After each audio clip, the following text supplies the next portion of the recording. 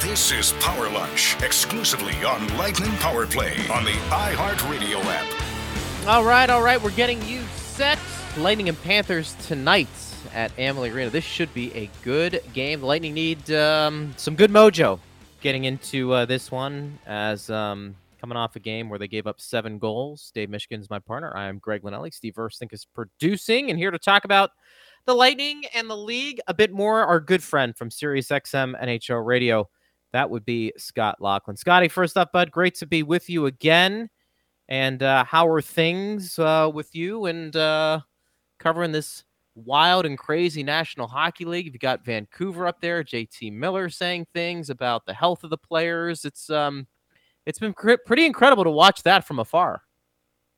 Yeah, Greg, there's a lot going on. There's no question about that. And I know the next couple of hours are going to tell the tale. I guess we're understanding that Vancouver is, after meeting with doctors, going to take the ice, and then they talk with the league and the Players Association as to whether or not anything's going to change with their schedule. But 19 games in 31 days is going to be a challenge, even at the best of times, I think, for teams out there. Given the circumstances, there's a lot going on for sure, and especially once you get into the final quarter of the season, and we just got to that point last night. Now with players with their new teams, you're wondering what kind of an influence, if any, those players can have on what their teams are trying to achieve. So it's a real interesting, busy time of the season, an exciting time nonetheless. I'm going to give a Twitter plug right now to Damian Echeverrieta, who works actually in the NHL office. He's not really related to scheduling or anything like that. He works in the player safety department, but you know where I'm going here, Scott. Since I don't even know, he's probably been doing it 5 or 6 years now, but from the trade deadline on, he produces daily just a great resource. His Twitter handle is at Etch28, ECH28. So if you want to follow him, you'll get this resource every day. But he sends out in a calendar form Eastern Conference, Western Conference under normal seasons. This year he sends out 4 for each division, and it really is a great up-to-date picture of what the playoff races look like. And you can look at every team's remaining schedule. And the reason I'm bringing this up is when the schedule was released, when he started doing this on Monday, you look at the Canadian division and you look at the Vancouver schedule, and it's just like every box is filled. Like it really illustrates how crazy their schedule is going to be. But is it going to be? And I guess I'm wondering, like, what is the likelihood that they're just not going to play all of the games that are currently on that schedule? Yeah, it's interesting, David. And first off, on Damian, you're right. He does a fantastic job with that every year. I always get antsy at a certain point too, Dave. Like if we get to a point in the schedule and I haven't started to receive this, I'll get in touch with Damian and say, hey, have you started to send this out yet? Am I still on the list? I want to make sure I get what he's sending out. But to your point on Vancouver, I mean, look, we made note of it 2 months ago that when you went to NHL.com and you checked out the standings page, you could see that points percentage very quietly, very subtly was thrust onto that page itself. And we figured that, you know what, that's just in case there's a team out there that cannot play in all 56 games. So I think there's always an option to go to points percentage, if only for the North Division when it's all said and done. Look, we had Elliot Friedman on with us earlier this morning, and he said that that's all well and good. The problem is, though, when you talk about teams like Vancouver and Ottawa, maybe Calgary, if Calgary can't make the playoffs, you're wondering how points percentage factors in by way of comparison to the rest of the league when it comes to the draft lottery. And how do you work it out that the other 3 divisions have gone by points and the North Division in the end might have to go by points percentage? So that's something that I'm sure that they'd have to deal with should it get that far. I think we'll find out by the end of today just exactly where this is going. It almost feels like JT Miller, although he had concerns for he and his teammates, and no doubt the players ostensibly have concerns for their families as well because they've all gone through it out there in BC in the last couple of days and couple of weeks in particular.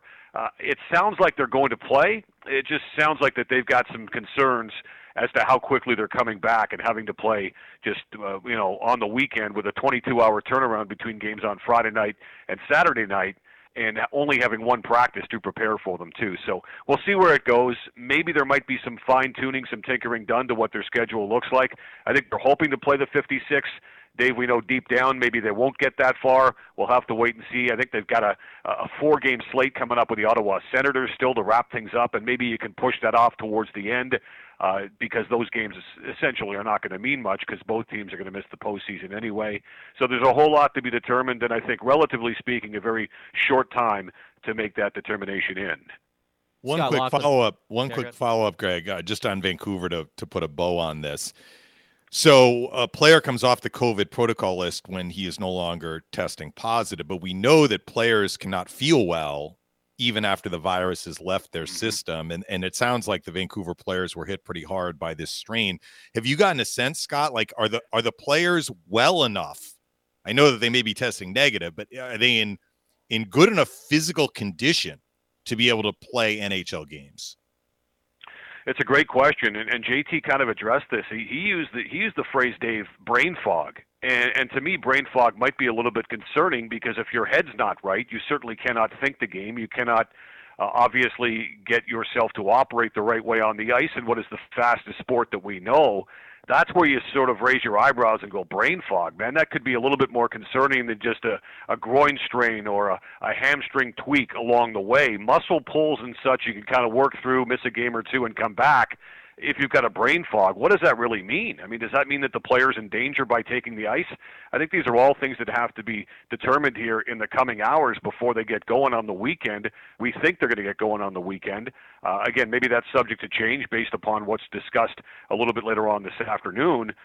But the reality is that they're going to have to play a lot, and you're going to need all your faculties, both physically and mentally, to be able to operate here down the stretch. And I think one thing is for certain, look, there is, let's not kid ourselves, there is a financial component to all this, as there always seems to be with everything in life. But I think at the end of the day, the players and the Players Association in particular, if they've got concerns about safety issues or health issues with the players and their families, then I think they have to be addressed. Scott Laughlin from SiriusXM NHL Radio joins us here on Power Lunch on Lightning Power Play. Let's switch gears a bit here, Scotty. What did you make of the trade deadline and specifically what Tampa Bay did?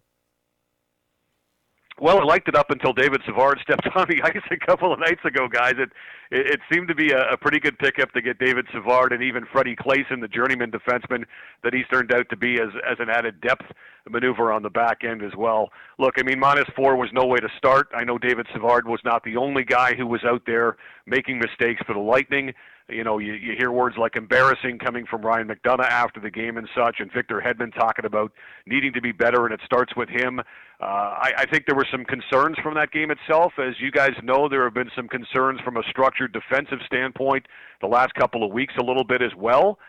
That being said, it was only one game, and right now they're still right there battling for top spot with the Panthers and the Canes, and you could look at it like the Lightning have got their fate within their hands here with this 6-game homestand, a season-long 6-game homestand about to start, and knowing that the Panthers and the Canes are going to be there with them, they have a lot, of course, to say in how these games are played here in the next week or so that might just determine who wins the division in the end. So as far as Tampa Bay is concerned when it comes to the deadline, I really like the fact that they picked up David Savard. I think he's going to have to be better, and that'll start tonight with him against the Florida Panthers.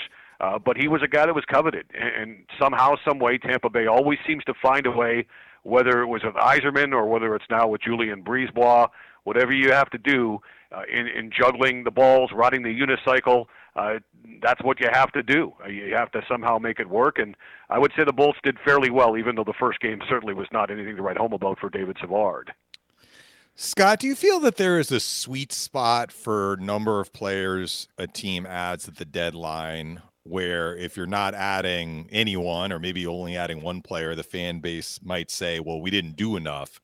And it always seems that quantity is equated to quality. Like we're adding all of these new players, but is there a point where you're adding too many players? And I guess I'm wondering about what Toronto did and maybe to a lesser extent, Florida. I think Florida added 5 players to the deadline.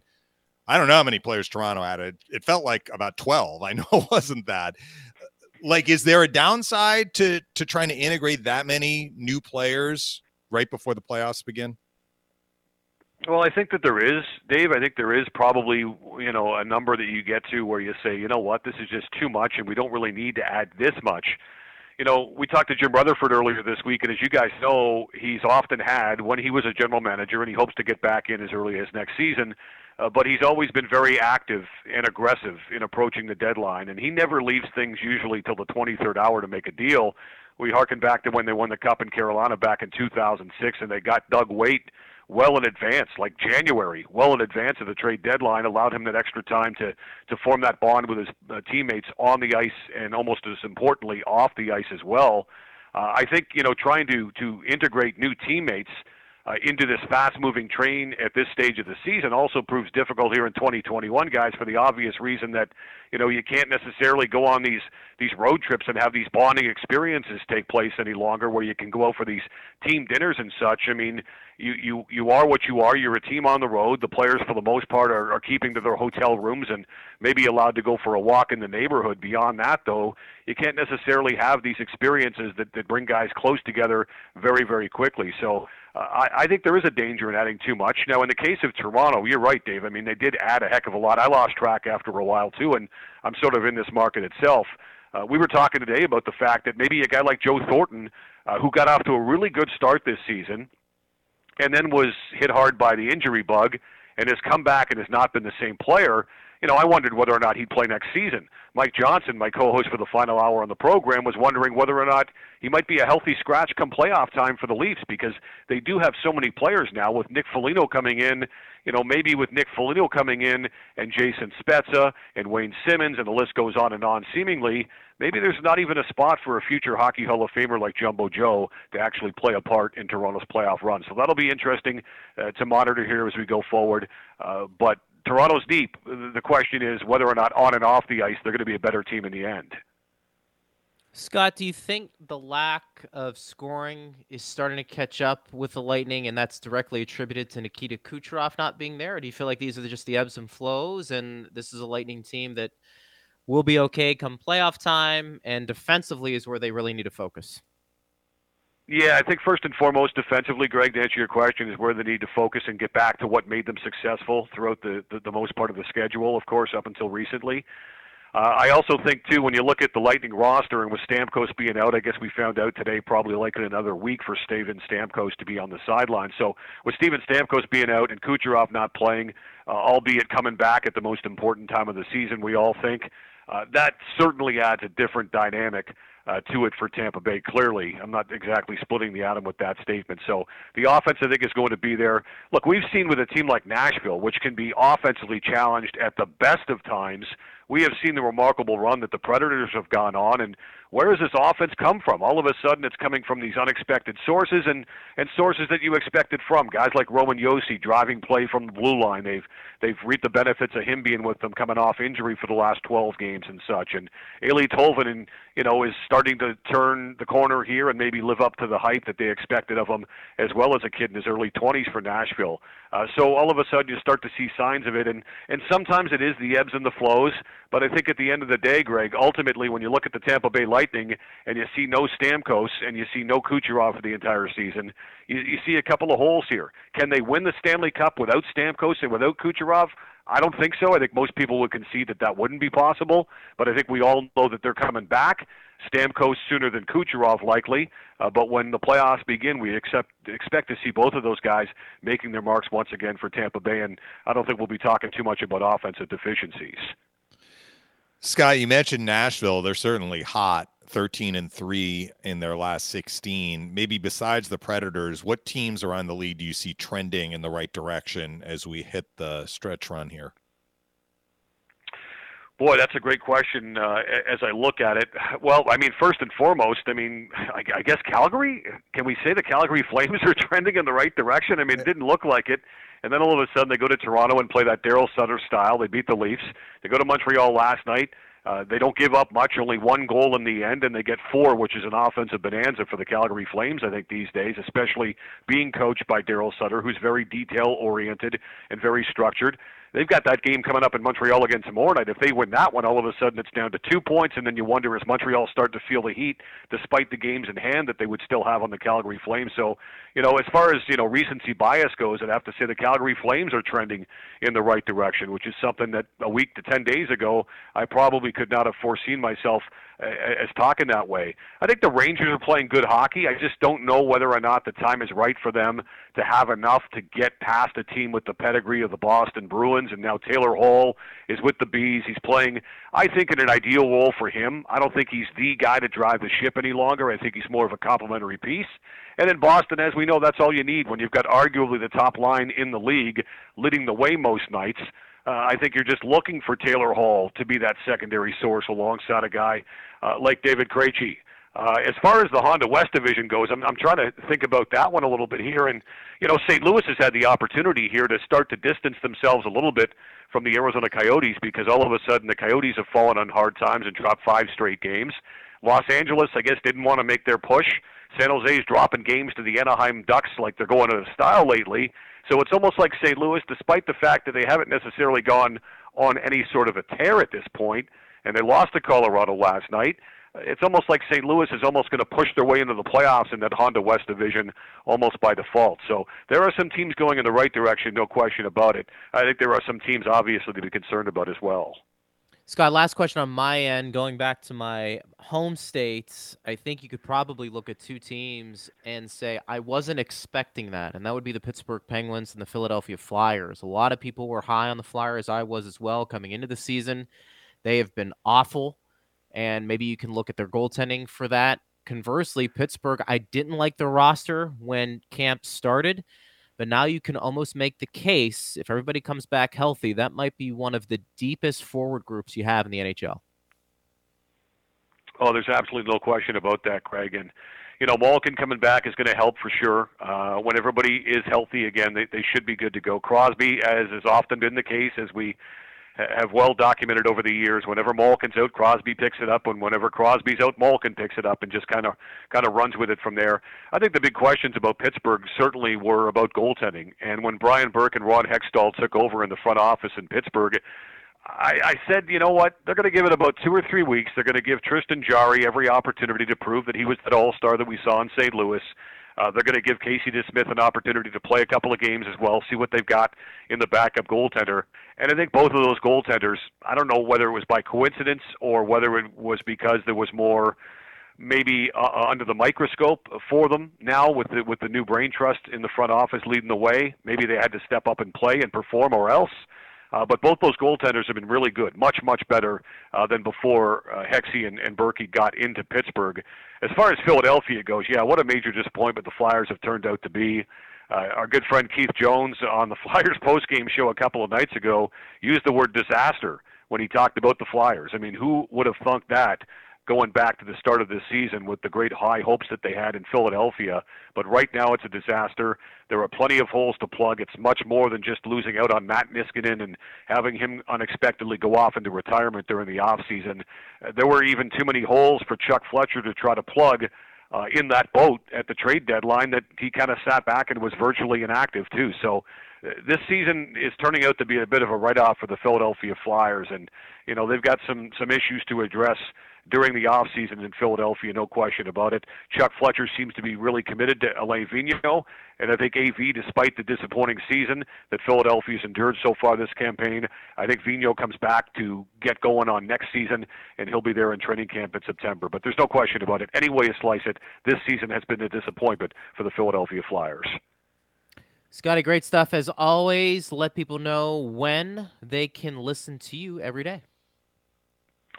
Well, the NHL Morning Skate gets underway at 7 o'clock Eastern Time. I usually get to sleep about an hour later, although that's not really the case because we got a new puppy in the last year or so, and that puppy just doesn't seem to want to let me sleep too long in the morning. Regardless, I join in with the guys on the NHL Morning Skate, NHL Network Radio, Sirius XM Channel 91, each day, 8 o'clock Eastern, 5 a.m. Pacific. I'm with those guys for a couple of hours. Then Mike Johnson, former National Hockey Leaguer, former Lightning member, he drops by for the final hour of the show at 10 o'clock Eastern Time as well. So we have a great time doing it every morning, and of course the stakes are being upped a little bit here down the stretch. It makes it even more exciting to talk about it, doesn't it, guys? So it's always a blast. Best time of the year coming up for sure. And Scotty, we'll make sure we check in with you, get your thoughts on the playoff series that will develop here, and we'll continue listening to the great work you do. Thank you, buddy. Appreciate it. Thank you, Scott. All right. Anytime, guys. Thank you. All right. That is Scott Laughlin from SiriusXM NHL Radio. You know, it's funny, Dave. I always like sticking it to the Philadelphia Flyers fans. Yes, That's you not do. a surprise. But I think Lightning fans also appreciate that because I don't think they like the Flyers either. You know, it was funny. A quick story. You probably remember this playoff series, Dave, because you have a very good memory. It was, I want to say it was 2012. The Flyers beat the Penguins. I believe it was in 6. A lot of And it was goals like that series. A lot of goals that series. But I remember on national TV, and this is where people get hyperbolic and need to take the emotion out of it. Pierre Maguire. Who else? There was a few other guys that just wanted to say, and they did, that Claude Giroux passed Sidney Crosby as the best player in the game. And that, honestly, like Giroux had a good year. I can't believe people made that comment and ran with it. People in Philadelphia especially did. But there were some national media members that went with that as well. And look, Giroux's a good player. But Dave, he hasn't come close to Sidney Crosby. But I remember that series, a lot of people felt like it was the passing of the torch.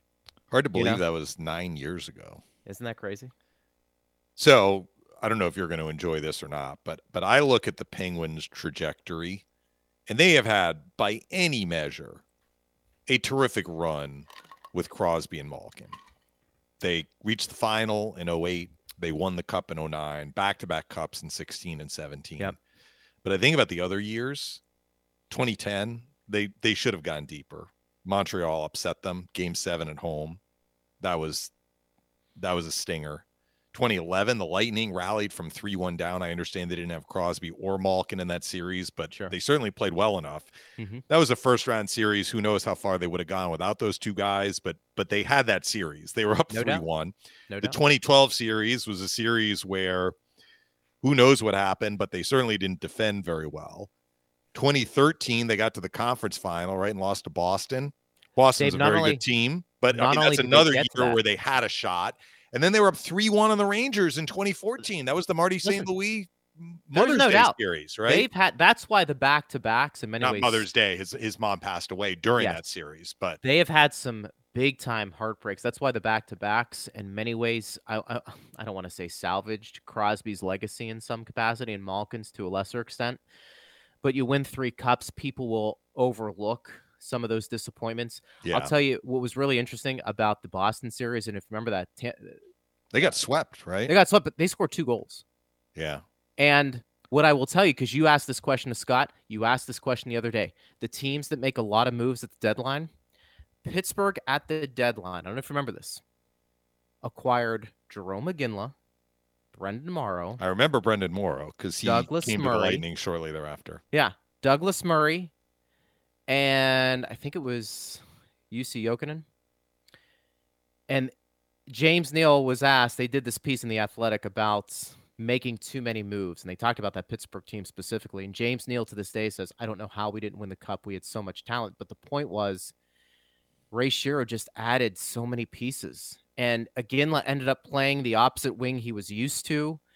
And Murray was slow, but he was physical. It really didn't work out. And it was almost like Dan Bylsma had too many pieces to work with, Dave, because that year the Pens were rolling and they make all these trades. And it's like, all right, did you need to make them?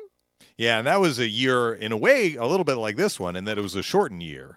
It was shorter than this year. It was, you're right. That was the lockout shortened season. So 48 games, something like that, 48 games. But I look back at that run, because you mentioned the 2012. 2012, I'll put to the side. They lost in the first round. Who knows if they would have gone as deep as they could have. But if you look back at the opportunities squandered, 2010 for sure. 2010, they claimed they were out of gas from the previous 2 runs. Wow, okay, but you're still losing a Game 7 at home to a Montreal team that and Crosby takes a penalty a minute into that game. Well, I don't remember that. Yeah. I don't remember that well. He takes a penalty, and then Montreal scores the first 4. Yeah. But 2010 for sure. 2013, if you want to say, they got to the conference final Yeah. in 2014. You're up 3-1 of the Rangers in the second round. No and doubt. They would have gotten Montreal in the conference final. I don't know that they win the cup those years, but those were opportunities. Oh, to for launder, sure. for sure. You're absolutely That right. 2012 series, I think that wasn't that the first. Maybe it was the Lightning series too, but the first time that you started to hear, well, Fleury Yeah. maybe isn't the guy for us either Well, because anymore Vokoun- or whatever. If you remember, Vokoun ended up playing against the Boston Bruins in 2013. They went to Vokoun after Fleury struggled. I think it might have been in the first round. And now Fleury passes who? Eddie Belfour for most wins Yeah, good in for the him. National Hockey League, and he'll be in the Hall of What a Fame. career. Yeah, it's incredible. So it's interesting when we talk about the trade deadline, but I mentioned I like to stick it to Philadelphia whenever I can. It's always fun to do that. Well, and look, the Panthers weren't just adding. Like, they did trade Connolly, so they moved a guy off their roster, and they lost Ekblad. So they had to fill a spot. They had to do something. They had to do something. But it'll be curious, and who knows how much Walmark and Carlson, the guys they got from Chicago, will actually play. I don't know that. They may just be depth pieces. But when you're adding, like the Lightning added Goodrow and Coleman last year, and Bogosian, it turned out he played a lot. But I do think there's a difference between 3 and like 6, 5 to 6. So it may be for the Panthers that the main ads are going to be Bennett, Montour, and potentially Gusev. And Montour is taking the spot vacated by Ekblad. And maybe Gusev, I don't know how they're going to use him, but Connolly was like a depth right winger. Maybe they're looking at Gusev in that way as well. I guess we're going to learn more as the teams play 4 times between now and the end of the regular season, and potentially in the playoffs too. But let's see how they do with a higher number, and let's see how Toronto does. I mean, Scott didn't even give us the number. I suppose we can look up how many deals Toronto made at and before the deadline, but they added a lot of new faces. Lot. I wonder what the biggest one was. I mean, they're talking about Foligno as the savior. Well, and they added the goalie, Riddick right? from Calgary. Yeah, which helps. I mean, the thing is, Campbell's played so well, but Anderson's been the guy. I don't know what to make of that. That might be just one of those things where you go with a goaltender who's hot. I don't know, and it's tough to gauge that division, I think, in general. But Carter Verhaeghe too for Florida. I mean, we're not going to see him tonight because he's out week to week. I think for their sake. Yeah, and maybe they had a sense because he got hurt 2 games ago. So I guess that was that before the deadline? Maybe he got hurt and they're like, you know what, now we need to. The Gusev wasn't even a trade. Like the Devils released him. So they just signed him as a free agent, kind of like the Bogosian situation last year for the Lightning. Yes, that's exactly what it was. Low risk, but you're still adding a new piece to your formula, which has worked pretty well this year. It has. It has, no doubt about that. At Bolts Radio, hit us up on Twitter there. I might get into the JT Miller comments when we come back. And still, if you want to talk about line combinations tonight, you can. Barré-Boulet on the first line. Colton moves up to the second. Tyler Johnson centering the fourth line. Luke Schenn in. And Savard looks like he was paired with McDonough. Chernak with Hedman. We can discuss that a little bit more. Of course, Vasi starting tonight. Lightning and Panthers. We'll take a break. We'll come back, wrap things up. He's Dave Michigan. I am Greg Linelli on Lightning Power Play. The perfect social distancing distraction for your lunch hour. This is Power Lunch, only on Lightning Power Play on the iHeartRadio app. How about this opportunity you may get at Amalie Arena, Dave, where you can watch a movie, be part of the Stanley Cup experience with a couple family members or friends. So the Lightning, they're creating this experience for one lucky Bolts fan with a room and boards, which will transform a luxury loft at Amalie Arena into an unforgettable, bookable experience, complete with a special guest, the most famous trophy in sports, the lucky guest. They're going to be moving in for the night on Saturday, April 24th, with proceeds benefiting the Lightning Foundation. That is you do get to bring 5 guests. It is 5. So it's 6. So that you maybe are friends with somebody who is a lucky fan. That's true. You're a really lucky fan because you're friends with the lucky fan. So this once in a lifetime experience, Dave, includes a 5-course chef pairing dinner, a private champagne happy hour, the opportunity to skate on the ice, a behind the scenes tour of the facility, watching a movie on Lightning Vision, and more. It's interesting you led with the movie. Yeah. You didn't want to lead with the skating on the ice or the No, I want five-course the movie. dinner. You get led to with set off the movie. Tesla coils. That'd be Greg's pretty all cool. about the movie. I'm about the movie. If you got to pick your movie and you won this night, what movie would you pick? What would be a good movie to show on the scoreboard? So these in are an two empty different arena questions. for you and 5 of your friends. With These the are two Stanley different Cup. questions. What would be a good movie to watch there, or what would I want? Yeah, no. In that like if you are the winner, I'm assuming you are going to pick, so you have to keep in mind your 5 guests. So do you stay high? I mean, I mentioned to you, you know how like they have these videos of teams that win a championship. You kind of go back and you watch how they got there, and I think that would be cool. Take that Yeah. off the table. Yeah, do you just go hockey? Do you go Miracle? Yeah, I Do was you thinking go something Miracle. like that. If you wanted to be a little raunchier, maybe Slap Shot, but that Yeah. might not be appropriate. I think that's probably pretty cool. But I think actually it would be neat just to go back and watch if somebody put together, you know, with the radio, TV, sound, you know, whether it's you and Espo or, you know, whoever doing some of the play-by-play behind the scenes during that run. I think that would be fun. That's probably what I would do. I mean, the skating, that's cool. Yeah. You know, I think the food that's going to be a lot of fun. And I think just staying in Amalie Arena, that would be a pretty cool experience. Hey, Greg, you have two And young you can- girls. You have 2 young girls. You don't have a choice. You're watching Frozen on the big screen. True. It's true. And you could spend some Hard to time disagree. admiring the Stanley Cup. Yeah, of course, my little... That's I think one of the things that makes the trophy so neat is that it's not only a trophy, it's I know. like an historical artifact, right? Well, and it's perfect for my daughter, Ilaria, to climb in it. Yes. Because that's what she wants to do. A champagne bath for Ilaria. A champagne bath for Ilaria. I think she would absolutely love. Dad wouldn't like that because I have to clean that all up, but that would be a lot of fun. So that is Steve. Now, Steve, when can people... How do they sign up for something like this? It looks like you can book an experience at airbnb.com/h/bolts beginning Yep. Monday, April 19th. Is that right, at noon? That's correct. Noon Okay. Eastern Standard Time. So All right. So do it. Do it, folks. A lot of fun. Check it out. Let's see. Do we have any tweets coming in before I get to one or two? We don't have to spend a ton of time on it, Dave. We got like 5 minutes left in the show. The JT Miller situation. It's funny how you and I have talked about this too, where we've said it's not necessarily about COVID that players are worried about, although in a roundabout way, if you have it and it saps your energy, that certainly can play a role in how well you perform. I always maintain, and I think you kind of agree, that to me it's more about the condensed schedule, and I think that has more of an effect on a player when you take a look at the amount of games in a short amount of time, what that does to the body. And I think that's what JT Miller is concerned about. But what's weird about it all, Dave, is that both sides kind of agreed to all of this. Now, I don't know if you can kind of change things moving forward because circumstances change, but I don't think it's anything the Players Association didn't know couldn't happen.